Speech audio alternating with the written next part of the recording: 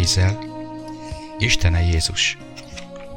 A Moszkvai Állami Egyetem tanárai és hallgatói számára tartott előadás átdolgozott anyaga. Ez előadás 1990-ben hangzott el. Isten-e Jézus. Kicsoda Jézus Krisztus? Ez napjaink nagy kérdése. Ezért döntöttem úgy, hogy a mai esti előadást két fő kérdésre bontom. Az első, Isten-e Jézus? A második, hogyan ismerhetem meg őt személyesen? Azért választottam ezeket a kérdéseket, mert nincs időnk a legelején kezdeni olyan kérdésekkel, mint hogy van Isten? Vagy hogyan tudhatom meg, hogy Isten valóban létezik? Még ha lenne is elég időnk, ha adnék is észszerű magyarázatot egy személyes, végtelen Isten létezésére, végül mégis fel kellene tennünk a kérdést, kicsoda Jézus Krisztus? Ha a világ minden tájáról egybegyűjtenénk különböző hitű és neveltetésű vallási szaktekintélyeket, és megkérdeznénk tőlük, kicsoda Isten, sok különböző választ kapnánk. Egyesek azt mondanák, hogy Isten személyes. Mások azt mondanák, hogy Isten személytelen. Ha azonban hisszük, hogy az igazság nem viszonylagos, arra a következtetésre kell jutnunk, hogy Isten nem lehet egyszerre személyes és személytelen. Ha megvizsgáljuk az Istenről feltett kérdéseket, kicsoda ő? Hogyan ismerhetem meg őt? Szembesülünk egy véges elme behatároltságával, amint megpróbál megérteni egy végtelen lényt, személyt vagy Istent. Mivel elménk behatárolt, korlátozott, véges, az emberiség sok különböző véleményt alakított ki. Még az az ember is, aki azt mondja, hogy nincs Isten, ellentmond egy nagyon fontos alapelvnek. Ő, mint véges értelemmel bíró személy, egy abszolút kijelentést tesz egy végtelen természetéről. Ez olyan, mintha azt kérdeznénk, hogy mennyi az emberiség teljes tudása. Albert Einstein, a Nobel-díjas fizikus azt mondta, hogy az emberiség a teljes tudás kevesebb, mint 1%-át képes felfogni. Ha ez igaz, és a teljes tudásnak csupán 1%-ával rendelkezünk, nem lenne lehetséges Isten számára, hogy a maradék 99%-ban létezzen? Láthatjuk, hogy lehetetlen egy véges elmével rendelkező személynek azt az abszolút kijelentést tennie, hogy nincs Isten, mert ahhoz, hogy ezt megtehesse, a teljes tudás egészével kellene rendelkeznie. Ezért hát nagyon nehéz az embereknek úgy elgondolkozni Isten tulajdonságairól, hogy biztosak lehessenek nézeteik helyességében. A következő beszélgetés segít ezen érv szemléltetésében. Ez a beszélgetés egy egyetemi tanár és egy olyan férfi között zajlott le, aki ateistának vallotta magát. Egyetemi tanár. Hogyan mondhatja, hogy ön ateista, aki szerint egyáltalán nem létezik Isten, ha egyetért azzal, hogy a teljes tudás kevesebb, mint 1%-ával rendelkezik? Férfi. Azt hiszem, azt kell mondanom, hogy agnosztikus vagyok. Nem tudom, hogy van-e Isten. Egyetemi tanár. Meggyőződéssel mondja ezt, vagy bizonytalan? Férfi. Ezt hogy érti? Egyetemi tanár.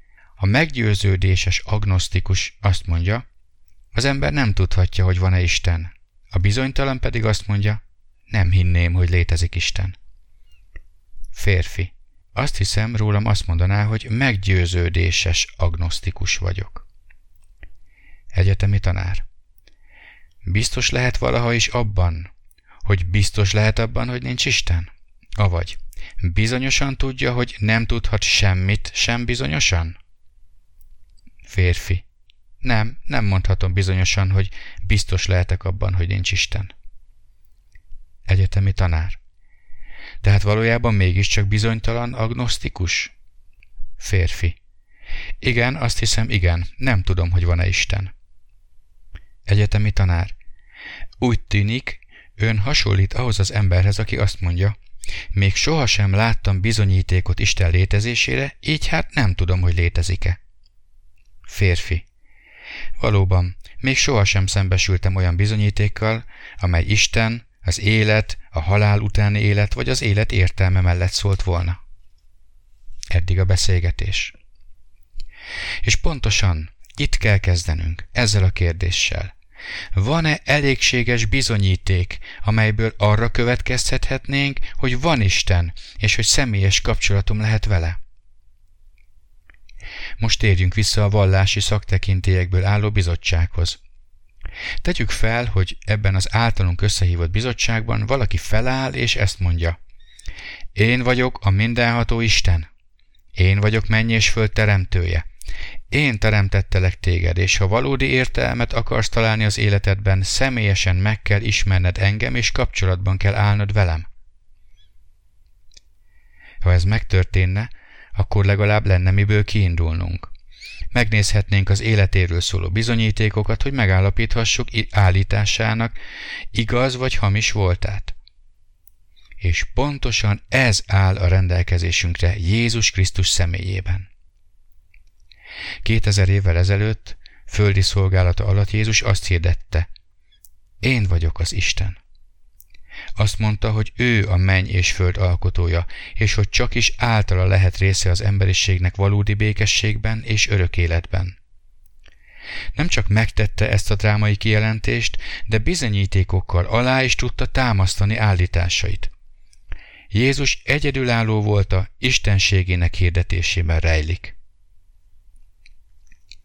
Hadd álljak meg itt, hogy azt mondjam, Jézus egyedülálló a világ vallási alakjai között abban, hogy Istennek vallotta magát. Buddha sohasem mondta, hogy ő Isten. Mózes sohasem mondta, hogy ő Jehova. Mohamed sohasem mondta, hogy ő Allah. Jézus Krisztus azonban az igaz és élő Istennek vallotta magát.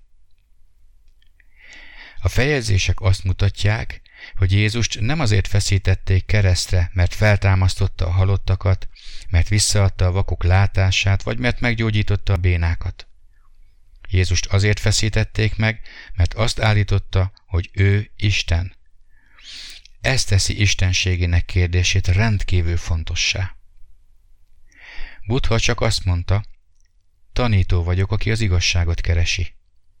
Jézus azt mondta: én vagyok az igazság. Konfuciusz azt mondta: sohasem állítottam, hogy szent vagyok. Jézus azt mondta: ki tud rám bűnt bizonyítani? Mohamed azt mondta: nincs reményem, ha csak Isten rám nem borítja kegyelme köntösét. Jézus ezt mondta: ha nem hisztek bennem, meghaltok bűneitekben. Jézus állításai választás elé állítanak téged, kedves hallgató. A döntésed Jézus Krisztussal kapcsolatban a legfontosabb, amelyet valaha is hozni fogsz. Ez a döntés Jézus Krisztussal kapcsolatban fontosabb, mint az eszmék, fontosabb, mint a karriered, és fontosabb, mint az élettársad megválasztása. Ha Jézus valóban Isten, akkor el kell döntened, hogy mihez kezdesz ezzel az információval. Ha ő nem Isten, akkor semmi közöd nem lesz hozzá. C.S. Lewis, az Oxfordi Egyetem egykori tanára ateista volt, majd később keresztény lett. Írásaiban Lewis kihangsúlyozta, hogy az ember nem lehet semleges Jézus Krisztussal kapcsolatban. Ezt írja: most éppen azt próbálom megakadályozni, hogy valaki azt a valóban ostoba dolgot mondja, amit olyan gyakran mondanak róla. Jézust hajlandó vagyok elfogadni, mint nagy erkölcsi tanítót, de nem fogadom el azt az állítását, hogy ő Isten. Nos, ezt az egyet nem szabad mondanunk.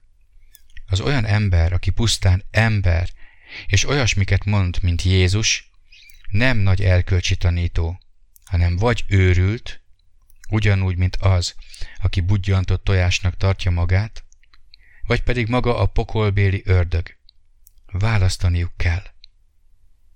Ez az ember vagy Isten fia volt, és még most is az, vagy pedig őrült, sőt annál is rosszabb.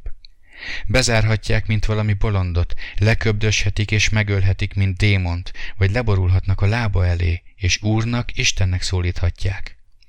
De hagyjunk már fel ezzel a leereszkedő sületlenséggel arról, hogy nagy ember, meg nagy tanító volt. Ezt a lehetőséget nem hagyta nyitva számunkra. Nem is akarta. Remélem, hogy miután meghallgatod ezt az előadássorozatot, nem fogod továbbra is azt mondani, ha eddig mondtad is, hogy Jézus csak egy jó ember volt. Ha őszinte akarsz lenni és logikusan gondolkozol, nem tételezhetsz fel semleges területet. Jézus vagy Isten, vagy hazug. Lehet, hogy azt vonod le következtetésként, hogy Jézus nem Isten, és úgy döntesz, hogy elutasítod őt. De amint Louis professzor mondta, kérlek, ne mondd, hogy Jézus csak egy jó erkölcsi vezető volt. A következő részben Jézus 2 kérdésével fogunk foglalkozni. Egy nap Jézus feltett 2 kérdést néhány követőjének. Kinek mond engem a világ? És ti kinek mondatok engem? Ezt a 2 kérdést fogjuk megnézni.